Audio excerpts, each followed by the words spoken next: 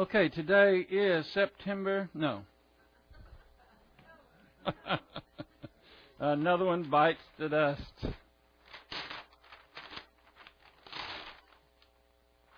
Okay.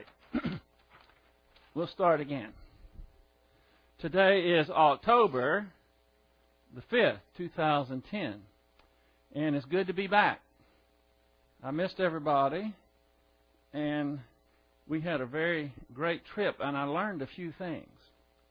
One thing I learned was the Gulf of Mexico is a big place. And it can be very rough. We had 3 ports of call, and because we got stuck in the middle of Nicole, we only were able to go to one, which was Cozumel. We did not go to Jamaica, even though we went right to the port. We could see it, but we weren't able to dock. And then we went on to the Grand Cayman Islands, and they had closed the port. So we were on the ship for, 5 days without getting off. And then we were able to disembark at Cozumel. Another thing that I learned is that there's a limit to what you can eat.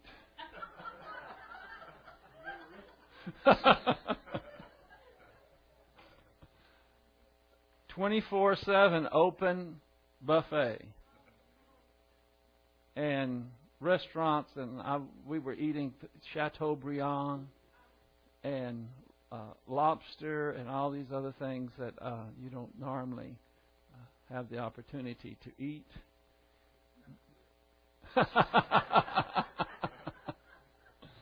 Oh, they have a workout room also.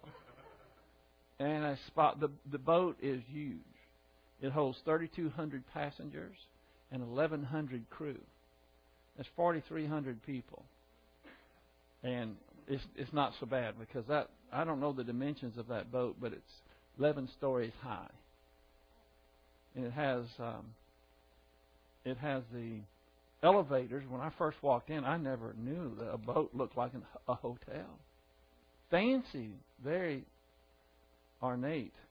And it had all these glass elevators going up 10 or 11 floors in a boat. And I thought, wow, this is a floating city right here, or at least a hotel. And, well, I won't tell you all the particulars. I will tell you this. When Carrie and I got to our part where you're going on board, you give them your card. And we gave them our card, and bells started going off, and I thought, what in the world? And they said, you have to go over here. So I didn't know what was wrong. We went over there, and they said, well, your room has a leak in it. 3,200 rooms, and ours was the one that had a leak in it. So they said, you'll have to wait for a while to see what we can do, sort this out. So we went and checked the room out. We knew what number it was, and the smell was so bad that people, when they walked down the hall, were literally holding their nose when they went by our room. And we opened the door, and it was, there's no way we could stay there. And so they gave us another room in another part of the ship, and it had a big window. You could see out. You could see the ocean. It was 3 days before we figured out we had a refrigerator there. It was really a great time. And I also learned that people like to gamble. They had a casino on board, and just about every time I walked by there, it was loaded to the gills. There are people.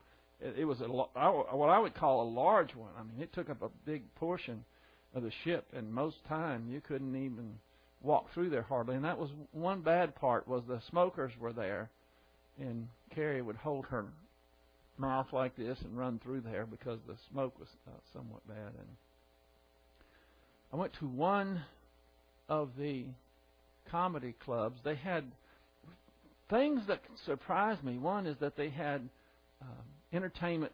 That didn't surprise me. They had entertainment the whole time, but they had comedy, and they had family comedy, and then later on they had adult comedy. And unfortunately, I didn't make it for the family comedy show. I went to the adult one. And before it started, Carrie had to go down to do something, and it started, and about 10 minutes into it, it was so vulgar and so offensive that when I saw her coming to the door, I met her at the door, and I said, let's go. We're not going to stay here. And that place was packed. And I was surprised. I guess I'm getting naive in my old age, but all the women, everybody were laughing at all this, and I just couldn't get out of there fast enough. So that was something that was a little bit surprising. But we had a wonderful time, and we had plenty to eat, and we had plenty of opportunity to be patient. Yeah, and what? See? Oh, yeah, karaoke, yeah. We had a little... I don't want to talk about karaoke.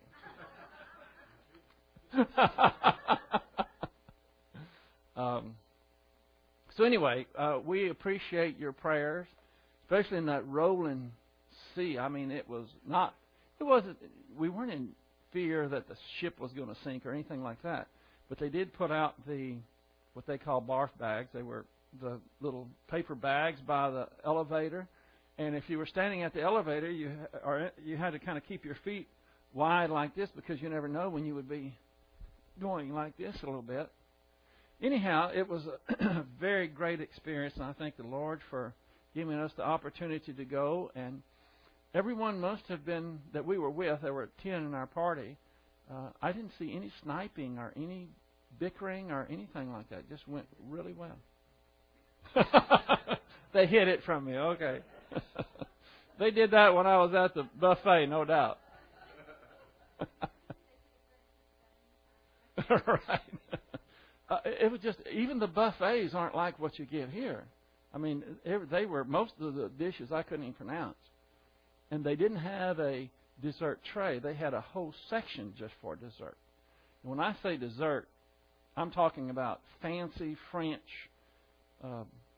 pastries and cheesecakes, and really the kind you see in these fancy places. And they just had them beaucoup. I mean, they were just, you'd go up there and say, I'll take one of these, one here, and all this. When we went to order, I found out you could get as many hors d'oeuvres as you wanted. You could get as many desserts as you wanted. I'll say no more.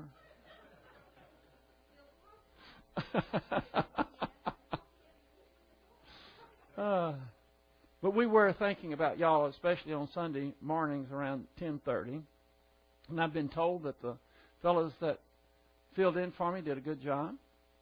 And I know that you made them feel welcome and at home. So anyhow, it's great to be back, and it's time to get cracking. So if you'll take your Bibles and open to 1 Thessalonians chapter 5.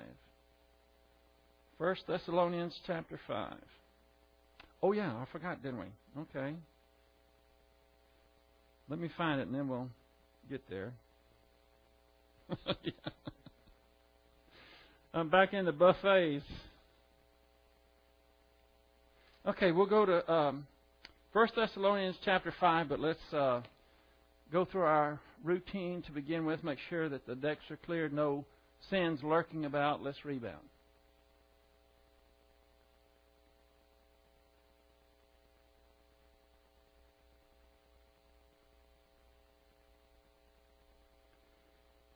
Heavenly Father, we thank you for your grace provision that is ever present, for your protection, your provision, for your plan for us, and for your mighty word.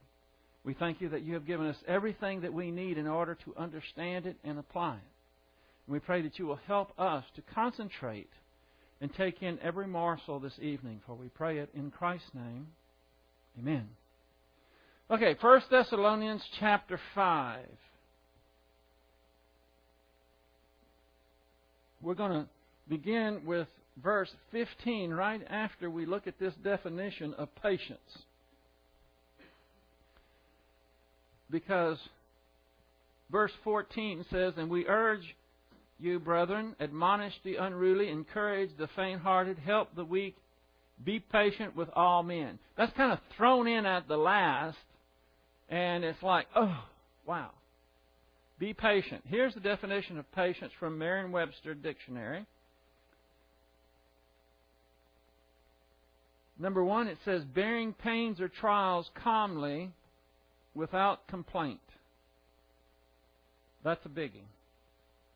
That is difficult, if not impossible, apart from the filling of the Holy Spirit. Now, we're going to get a lot of commands here in 1 Thessalonians chapter 5, right towards the end.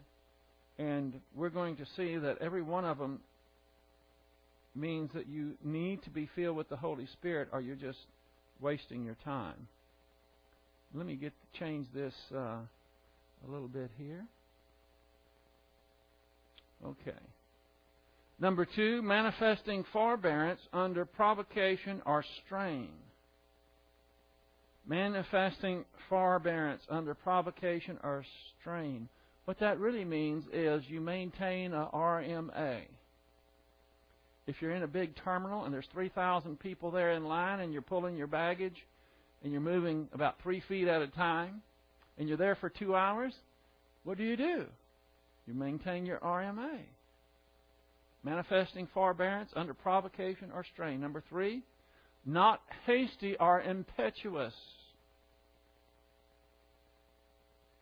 Some of us are in such a rush just in order to survive in the rat race and the fast pace that we're in. I don't know if you found yourself doing this before, but I have on occasion. Going somewhere or doing something and being in a hurry and then remembering, oh, I don't have to be in a hurry. I don't have to be at a certain place at a certain time. But we can get so much into that mode that it's just become second nature to us, that we're always in a hurry. In the old cliche of take time to smell the roses, stop and smell the roses, that is a cliche, but it really is true. When you get in such a rush, all the blessings and all the things that God has provided for you can go right past you and you won't even know it because you've got a deadline to meet. You've got to do this. You've got a job. You've got whatever it may be. The 4th definition is steadfast despite opposition, difficulty, or adversity. Steadfastness. You don't vacillate. Steady as she goes, no matter what. And number 5, able or willing to bear. There's a difference between being able and being willing. Maybe you're able to bear something, but if you're not willing, it's not going to happen. And I think if you have the willing first, if you're willing, I think you can just about bear anything. I know you can if you're filled with the Holy Spirit. So that's definition of patience, and that kind of draws to a conclusion the verses that we had up to this point. We just have one more point before we press on to verse 15. It is nearly impossible for some people to be patient apart from the filling of the Holy Spirit. Now, the reason I said nearly impossible, because there are people out there that have a personality that exudes patience. They just don't get in a hurry. And they're never uptight. They're never stressed out. They just are easygoing personalities. Even some unbelievers can manage that. That's why I said nearly impossible. But it's not the norm. For most people, being patient apart from the filling of the Holy Spirit is impossible. Remember, patience is one of the fruits of the Spirit according to Galatians 5:22. And, of course, we remember that the fruit of the Spirit is produced by God the Holy Spirit. You cannot produce it on your own. All you can do is be humble, make sure that you're current in your rebound, and He will supply what you cannot supply on your own. Okay, now we go to 1 Thessalonians chapter 5 and verse 15. You can either read it in your Bible or you can look up here on the screen. See that no one repays another with evil for evil, but always seek after that which is good for one another and for all people. Now, something just came to mind, and I'm going to say it now before I forget it. I meant to tell you before we started. There'll be no Bible class this next Thursday night. I'm going to be at a football reunion that I only get to attend these about once every 4 or 5 years, see people that I haven't seen in decades, and so I am not going to be here Thursday night. So mark that on your calendar. No Bible class, not this coming Thursday, but the following Thursday, the 14th. October the 14th, I will not be here. So we won't have Bible class that night. And I'm sorry to give it to you in the middle of this, but I did remember it then, and if I don't say it now, I might just breeze right past it. Okay, so we take the first phrase, it says, see that no one, and we have the Greek word for see is horao, H-O-R-A-O. It's a verb, and it's the present active imperative. In fact, we're going to have several present active imperatives in a short time. Each verse is going to have a present active imperative, just general things that we are commanded to do. Of course, the present tense would be translated, keep on seeing that no one. Imperative mood is command. It means to see, perceive with the eyes, look at. It's translated sometimes implying not the mere act of seeing, but also the actual perception of some object, thus differing from blepo. Blepo is that is a Greek word for seeing also, but it has more to do with the actual vision of seeing it in a physical sense. And blepo is not a real intense observation. Just think of a blip on a radar screen. It's just blip. You see it, and it's not something that you intently look at, but it has to do with the eyes, whereas horao here has also a strong connotation of perceiving something, understanding something, perception of something. So it means to see, to discern, or to perceive, or to attend to. And I think here, probably more than anything, it would be to attend to. Perceive something, a need or whatever, and attend to it. Then it says, see that no one repays another.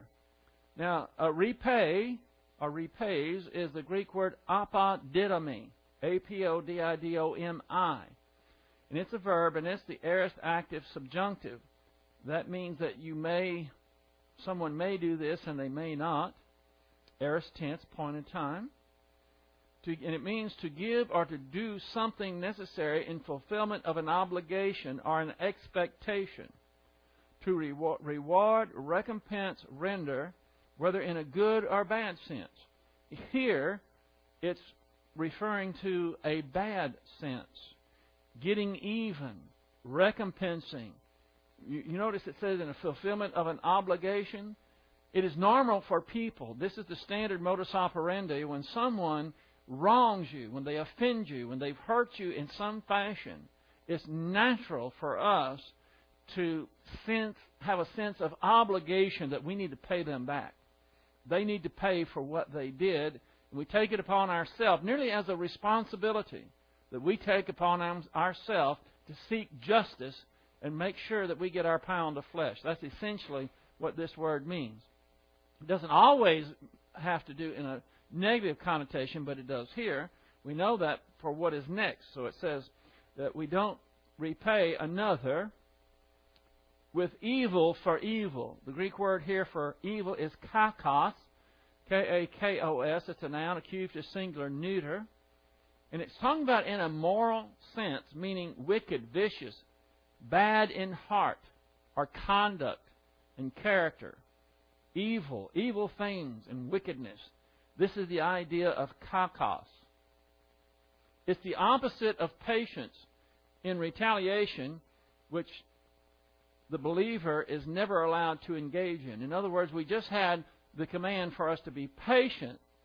Now we have the command to, here we see to it that no one repays evil for evil. And that's the opposite of patience. You see, if you are enduring, if you are patient, you're not trying to seek revenge. You're not trying to get even with anyone. Another biblical term for patience is long-suffering. And there are some people who will not abide any suffering whatsoever from anyone. We met a few of those on the cruise. There are just some people that just are. That there's a term they wear their feelings on their sleeve is a term that we use. It means that if you do the slightest itsy bitsy even if it's an accident, if you accidentally bump into them, they might just turn around and cuss you out. They're not going to let anyone get by with anything. That is the opposite of what believers should do. We should be patient and long-suffering. Not only are we not to seek revenge, we are to do good to those who offend us and treat them with unconditional love. That is across the board. It doesn't matter who they are. We must love them unconditionally, which means it is a forgiving, long-suffering, patient attitude towards who? Everyone. That is a tall order. I thought this was interesting. I can't take credit for this. I got this from my human mentor, which was R.B. Thiem Jr., Pastor R.B. Thiem. The devil's man repays good with evil. The world's man repays evil with evil. And the Lord's man repays evil with good. You understand that? There are people who are so reprehensible. They are so arrogant and degenerate that even when you do good to them, they're going to repay you with evil. You all know, you've all run into that type of person. That's the devil's man. And then the world's man is who repays evil with evil. Now that's across the board. That's the great majority there. I don't know what the percentages would be, but certainly that world's man would by far be the largest number where people think if someone does evil to me, I'm going to do evil back to them. That's justified in their soul. In their own mind, they are justified in doing it. They are going to even the accounts. That's human viewpoint. And then we have the third one, the Lord's man repays evil with good. And that takes a supernatural power to be able to do that. Now, there are people who are pseudo with regards to this. False. They ingratiate themselves to other people, even if you harm them or offend them in some way. They'll treat you in a very nice, very forgiving manner, but they have an ulterior motive.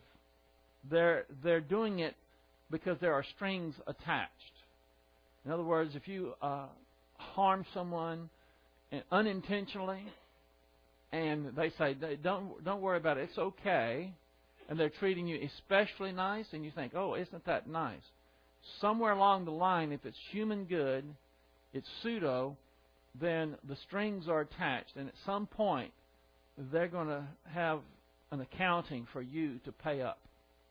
That's not the way the believer is. The believer does it because we are commanded to do so from our Lord, and our whole goal is to obey the Lord and be faithful servants to Him. That is our motivation. Do we get a payoff? Yeah, we get a payoff eventually. I've had people ask me before, is it legitimate to obey God and to do things even though it isn't pleasant, but you do it and your motivation is rewards? Is that a legitimate motivation? And I say, absolutely, yes. That's one reason the Bible reveals to us the great rewards and decorations and privileges and opportunities that are going to last forever, so that they will be a motivating force in our life. Certainly, that is legitimate. Eventually, that motivation as you mature changes more towards you're doing it in order to please the Lord because you're closer to Him. And the last thing you want to do is displease Him. And that can be a greater motivation than just for the rewards, but the doing things, not repaying evil with good. If the only motivation you have at the time is recognition that, well, God has obeyed me to do this. I don't want to do it. I want to strangle this person. But I'm not going to do it because the Lord says I'm not allowed to. I can't even seek justice. I can't even try to get even with this person because the Lord says I am to treat him not like an enemy, but as a fellow brethren. And so if that's the only motivation you have is that, well, if I do that, eventually the Lord's going to reward me for it, fine. But let me hasten to say that you cannot repay evil with good from your own power. It's not going to happen. If you try to do that, all that's going to happen is you're going to wind up being a hypocrite. It's going to be pseudo. And when you don't have the power to do that, you ask the Lord to give you the power, and He's going to do it. Here's a few verses that go along with that. Romans chapter 12, verse 14. Bless those who persecute you. Bless and do not curse. Romans 12:19. Never take your own revenge, beloved, but leave room for the wrath of God. For it is written, vengeance is mine, I will repay, says the Lord.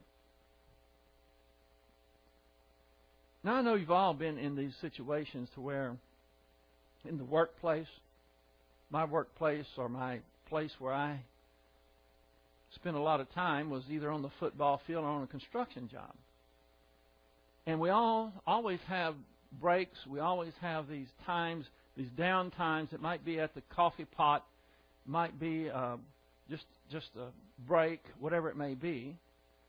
And what is the favorite thing to do while people are on a break? And at work or wherever you are, what is it going to do? Is let's fry somebody. And most of the time you don't get fried when you're there. You only get fried when you're not there. People don't always believe that, but if you're around people who are frying other people, your time is coming. It's just not while you are there. And usually it's the boss.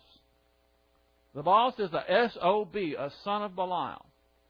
And everybody jumps on board. Oh, yes. They stand in line. They can't wait to tell their story.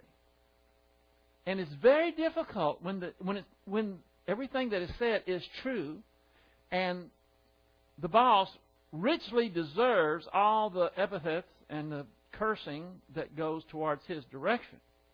And it's very difficult for you to just withdraw, whatever it takes, even if it means if you're in a place where that's going on, sometimes the best thing to do is just physically remove yourself from there.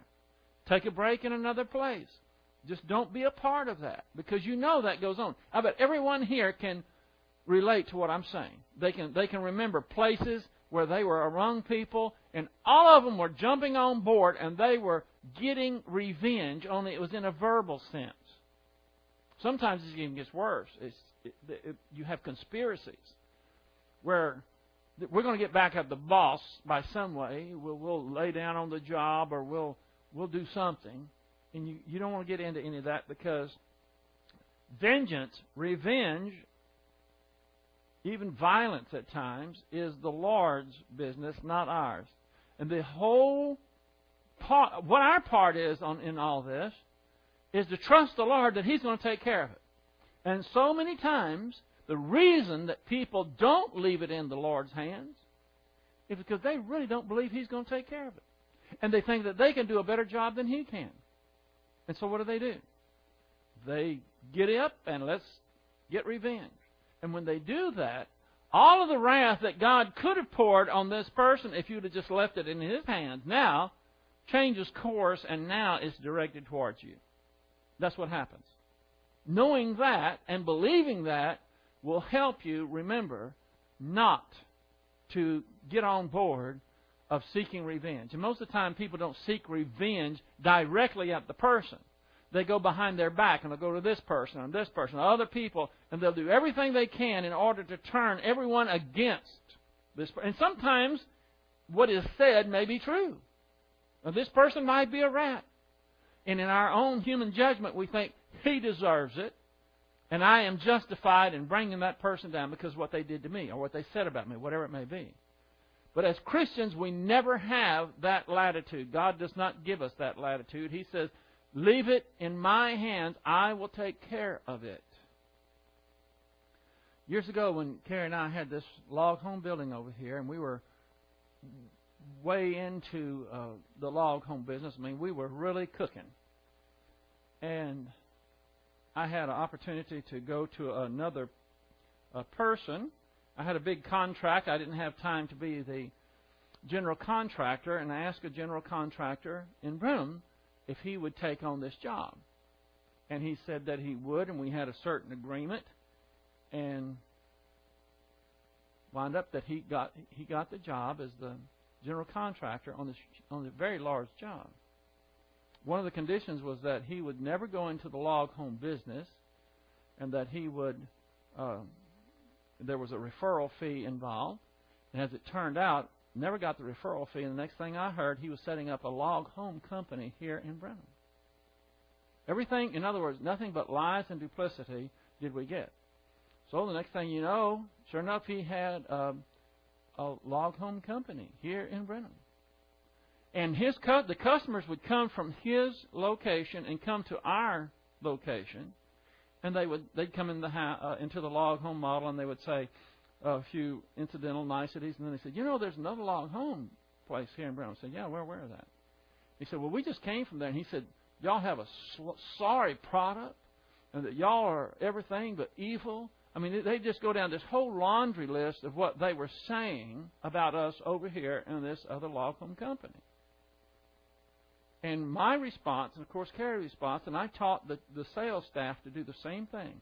You never say anything of a negative nature towards another log home company, period. And when they would say that, they would tell us all the horrendous things that they were saying about us, and then they would say, what do you have to say? And we would simply say, well, you see our product here. You're talking to us. Make your own decision. And that's all we would say. And I was amazed at how many people wound up buying from us because they could see the integrity and they could see the character. And all we were really doing was applying doctrine. The long story short is that we placed this person in God's hands because it was obvious to us that none of this was deserved. And within a year, that man not only lost his log home business, he had to move out of Brenham, and I think there was a divorce. There was a lot of very unpleasant things happened to this person, and neither Carrie or I, either one, rejoiced over it. We were more in awe of God and His power and His faithfulness, because on that one we did what we were supposed to do, and that is leave it in the Lord's hands. So that's one illustration that I can give you, that it is true. And this is why God says, leave it with me. We don't ever have the right to seek vengeance, because that's God's territory. And that will save you a lot of wear and tear. And so when we're looking at this verse where it says, see that no one repays another with evil for evil, that's what I'm trying to do. I'm trying to alert you, not only should you ever get involved in that, if you see another believer doing that, you need to be very humble and yet loving and go to that person and explain to them without being haughty or arrogant or that you're any better than they are. And explain to them the best thing you can do in this situation is leave it alone. Just leave it in the Lord's hands. Put it in the supreme court of heaven, and you will always get justice there. Always. And that's what I'm explaining to you, is that God is faithful and He will take care of it. Now, you may not always see how God takes care of it. In this particular instance that I was talking about, indeed, we were able to see the consequences of someone going against God's children, those children, His children, obeying Him and putting it in His hands and letting Him take care of it. And the Lord allowed us to see the devastating consequences of those who would be so audacious as to offend one of His children. But you have to leave it in His hands. When you try to seek revenge yourself, you take it out of His hands, and the wrath that would be directed toward them is directed towards you. And that is, you don't want that to happen. Leviticus chapter 19, verse 18. You shall not take vengeance nor bear any grudge against the sons of your people, but you shall love your neighbor as yourself. I am the Lord. Now, this is an Old Testament verse. Ephesians chapter 5, verse 1, Colossians 3, verse 13, we say that we in the church age have a higher standard.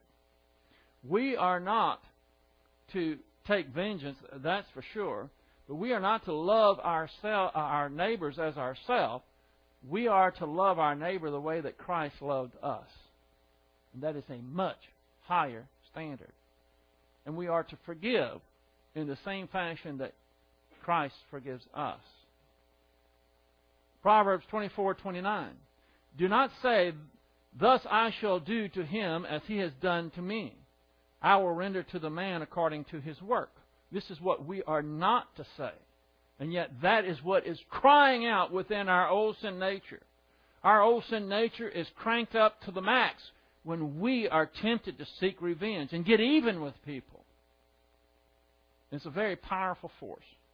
And yet it is not as powerful as the filling of the Holy Spirit.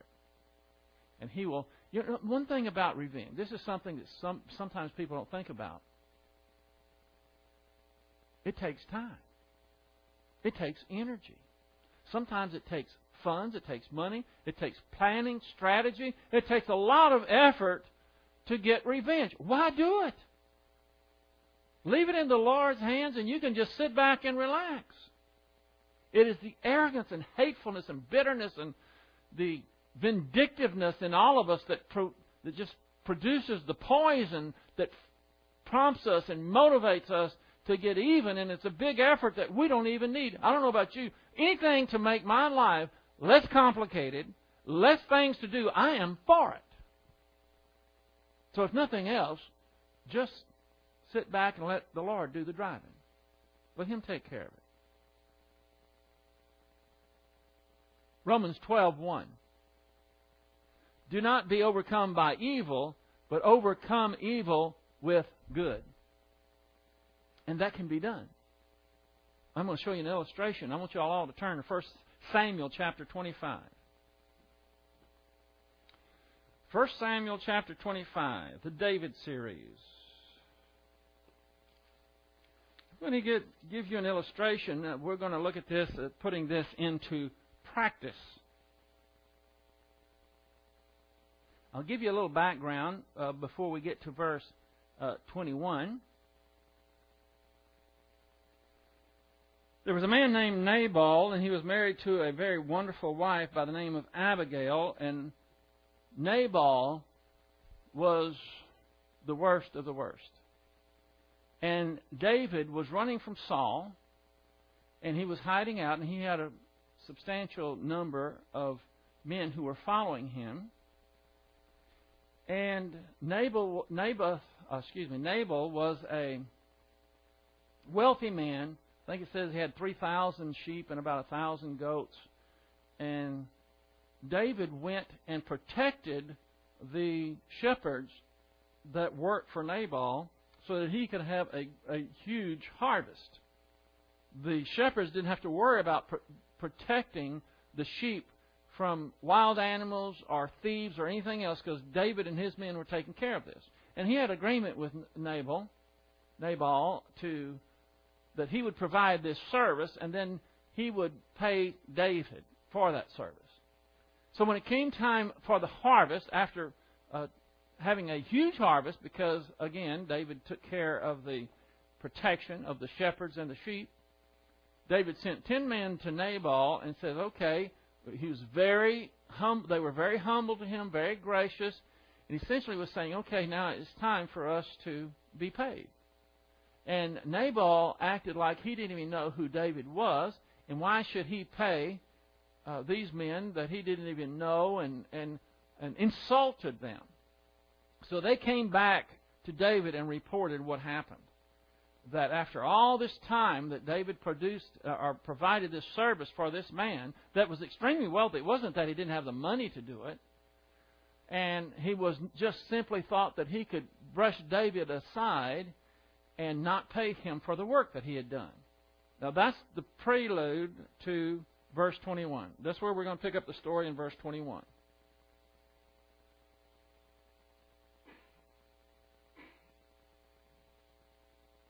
Now David had said, "Surely in vain I have guarded all that this man has in the wilderness, so that nothing was missed of all that belonged to him, and he has returned me evil for good." Underline that. Remember what we just went over? What kind of man is this?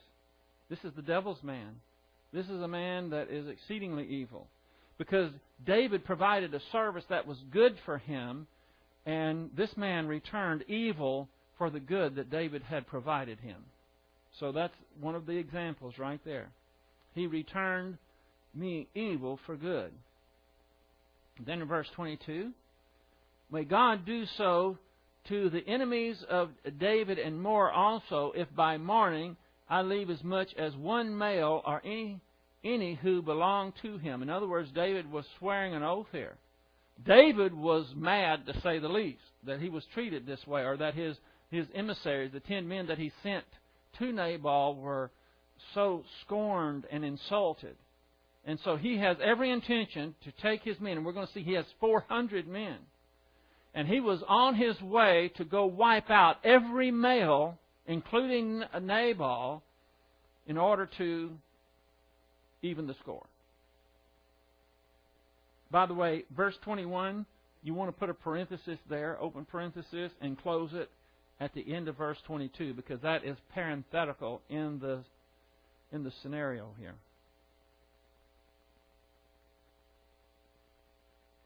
Now, what happened? I got to fill in a little more before we continue with verse 23. When the 10 men that were sent from David to Nabal was sent, when they were sent, Abigail, Nabal's wife, knew nothing about it. But then she had heard someone, the news leaked out that David was on his way to wipe out everyone, at least all the males in this family. So she very hastily, very quickly, she got together a party of people, had some mules or donkeys there, and got all these loaves of bread and figs. And in other words, she got what she could to take to David as payment. That has already taken place. Now, the next verse that we're going to see is when she met him on the road. This is verse 23. When Abigail saw David, she hurried and dismounted from her donkey and fell on her face before David and bowed herself to the ground. And she fell at his feet and said, "On me alone, my lord, be the blame. And please let your maidservant speak to you and listen to the words of your maidservant." So you can see the humility here. She's taking blame. Now, it wasn't her fault. She didn't know what had happened. But she's taking blame for it. I want you to underline "my Lord" here, because you're going to see this.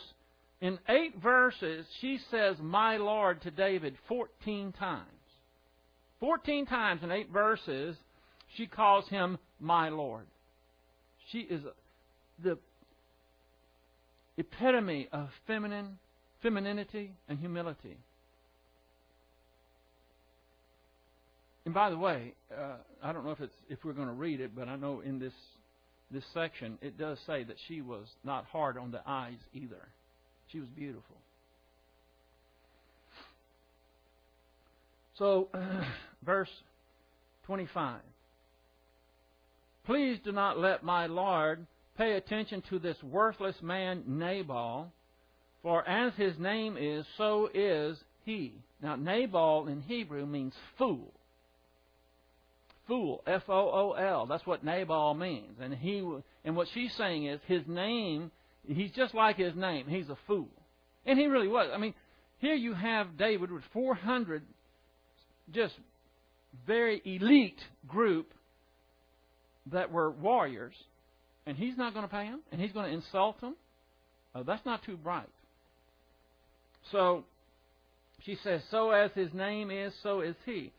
And then he says, "Nabal is his name, and folly is with him." Now I want you to underline folly, because folly is a Hebrew word, Nebalah. That's Nebalah. It's Nebal. Excuse me. Yeah, it is. It's an E.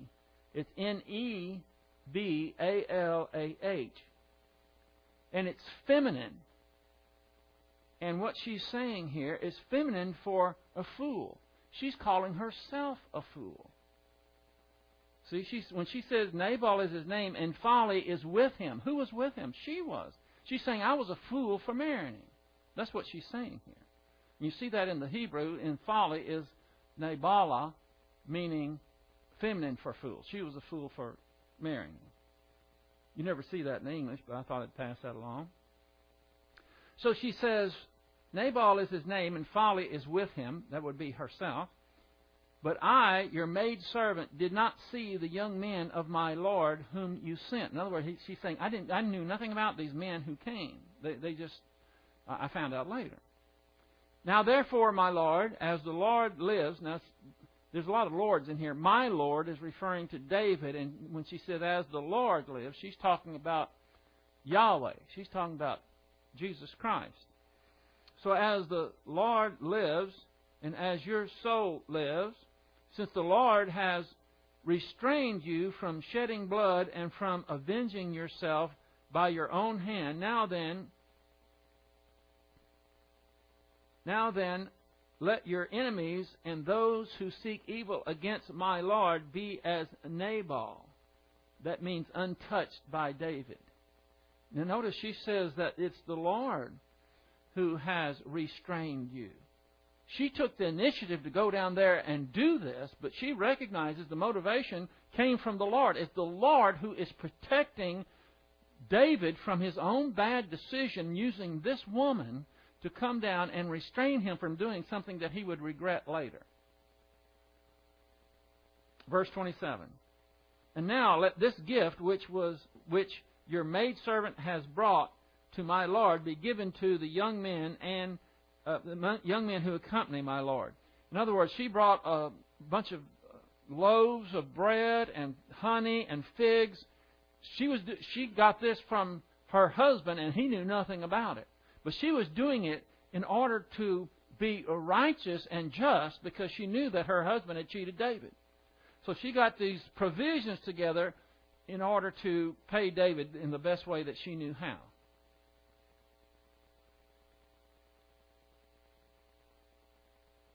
And then she says, verse 28, please forgive the transgression of your maidservant, for the Lord will certainly make for my Lord an enduring house. Underline house. Remember house?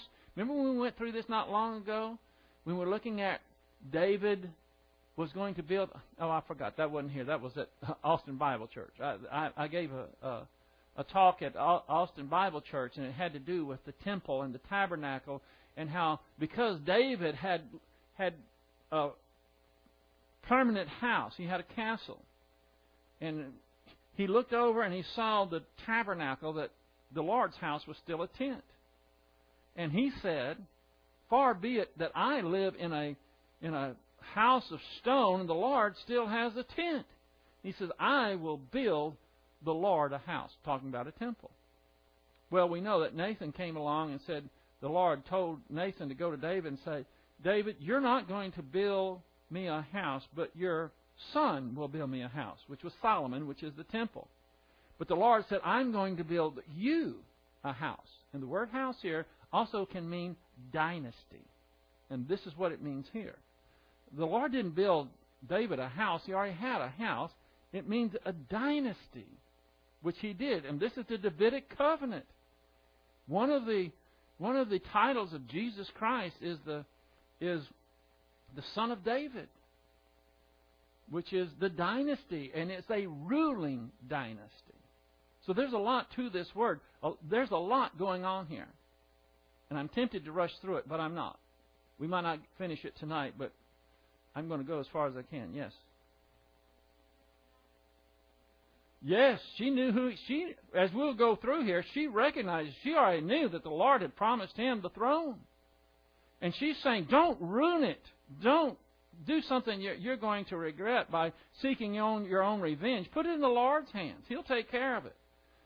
And she is she is a extremely beautiful woman. on the inside, and the Bible says on the outside also, but what really counts is the inner beauty, the total humility that she is demonstrating here. Taking full responsibility, even though it was her husband that was really responsible, it was still from her house, and she is doing everything she can to make it right. She knew doctrine. She knew that David had been anointed for the next to be the ruler of Israel, and she's saying, don't blow it. So again, in verse 28, please forgive the transgression of your maidservant, for the Lord will certainly make for my Lord an enduring house. And that house is that dynasty that God had. This is the Davidic covenant.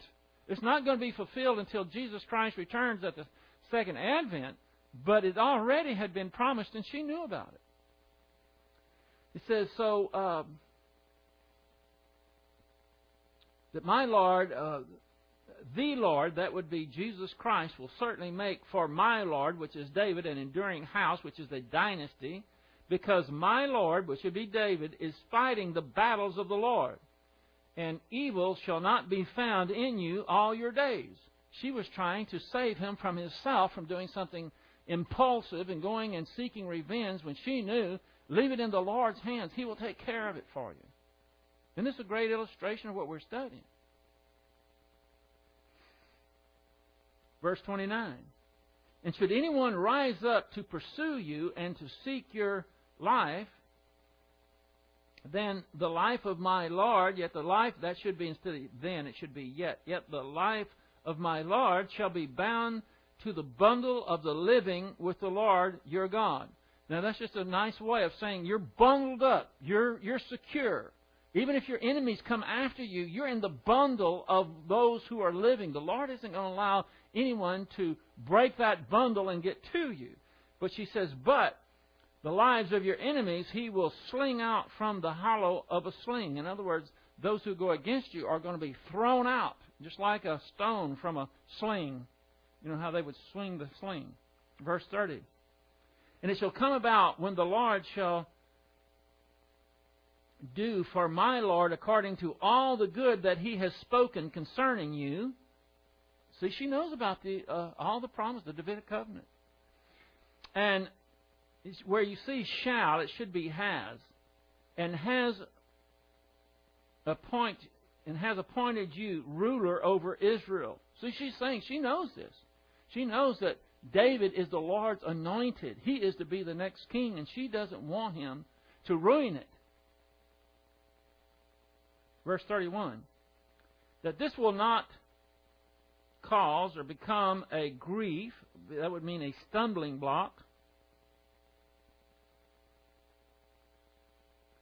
of a troubled heart to my Lord. In other words, she didn't want him to regret this. Both by having shed blood without cause and by my Lord having avenged himself. When the Lord shall deal with my Lord, then remember your maidservant.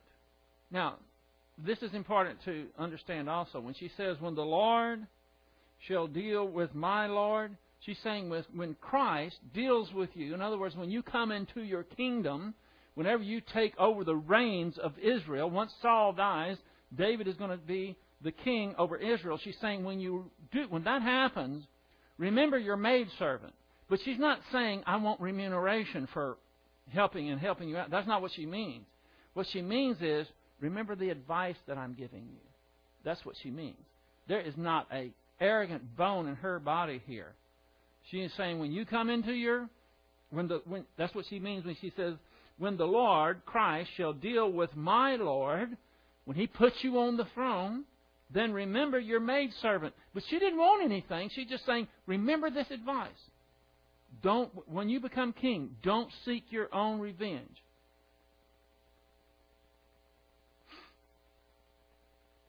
Then David said to Abigail, blessed be the Lord God of Israel who sent you this day to meet me. Who is David giving the credit to? The Lord. Because the Lord sent this woman to help David not make a bad mistake by taking revenge himself. And blessed be your discernment, and blessed be you who have kept me this day from bloodshed and from avenging myself by my own hand. He recognizes he's got it.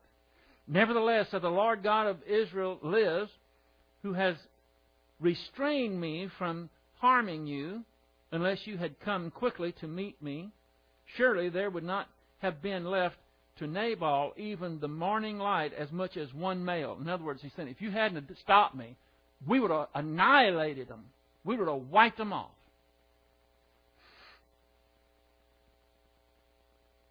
So David received from her hand what she had brought him, and he said to her, Go up to your house in peace. See, I have listened to you and granted your request. Then Abigail came to Nabal, and behold, he was holding a feast in his house like the feast of a king. And Nabal's heart was merry within him, for he was very drunk. So she did not tell him anything at all until the morning light. She's very smart. She knew, why am I going to try to give information to a drunk? He's not even going to remember it in the morning. And so, verse 37, But it came about in the morning, when the wine had gone out of Nabal, that his wife told him these things, and his heart died within him, so that he became as stone. What happened was he had a stroke on the spot. She told him what she had done, and he's such a tightwad, he's such an evil person, he was overcome by a stroke right then. Verse 38. And about 10 days later, it happened that the Lord struck Nabal, and he died. See what happens when you leave it in the Lord's hand? Verse 39. When David heard that Nabal was dead, he said, Blessed be the Lord, who has pleaded the cause of my reproach from the hand of Nabal, and has kept back his servant, that would be David, from evil. The Lord has also returned the evil doing of Nabal on his own head. David recognized this. Then David sent a proposal to Abigail to take her as his wife. When the servants of Nabal came to Abigail at Carmel, this isn't Mount Carmel, this is another Carmel, they spoke to her, saying, David has sent us to you to take you as his wife. And she arose and bowed with her face to the ground and said, Behold, your maidservant is a maid. The word there, maid, is slave. To wash the feet of my Lord's servants. That's how humble she is. She's saying, I am so overwhelmed. She bowed herself to the ground and says, I am just a slave, and I am to wash not David's feet, but his servants' feet. Verse 42, Then Abigail quickly arose and rode on a donkey. Look, quickly, she didn't wait. Arose and rode on a donkey with her 5 maidens who attended her, and she followed the messengers of David and became his wife. That is what happens when you wait on the Lord, when you don't take your own vengeance. We are out of time. We'll pick up this study next time, which will be this Thursday. Let's close in prayer. Heavenly Father, we're so thankful for your great and mighty word that straightens us out. And every time that we want to seek revenge and gossip or malign or harm others, we need to remember that that is your affair.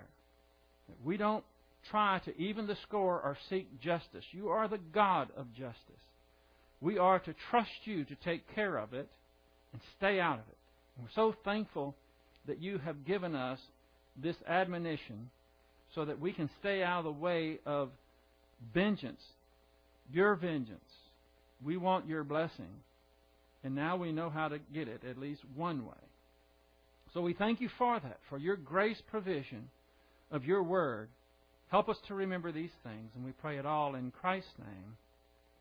Amen.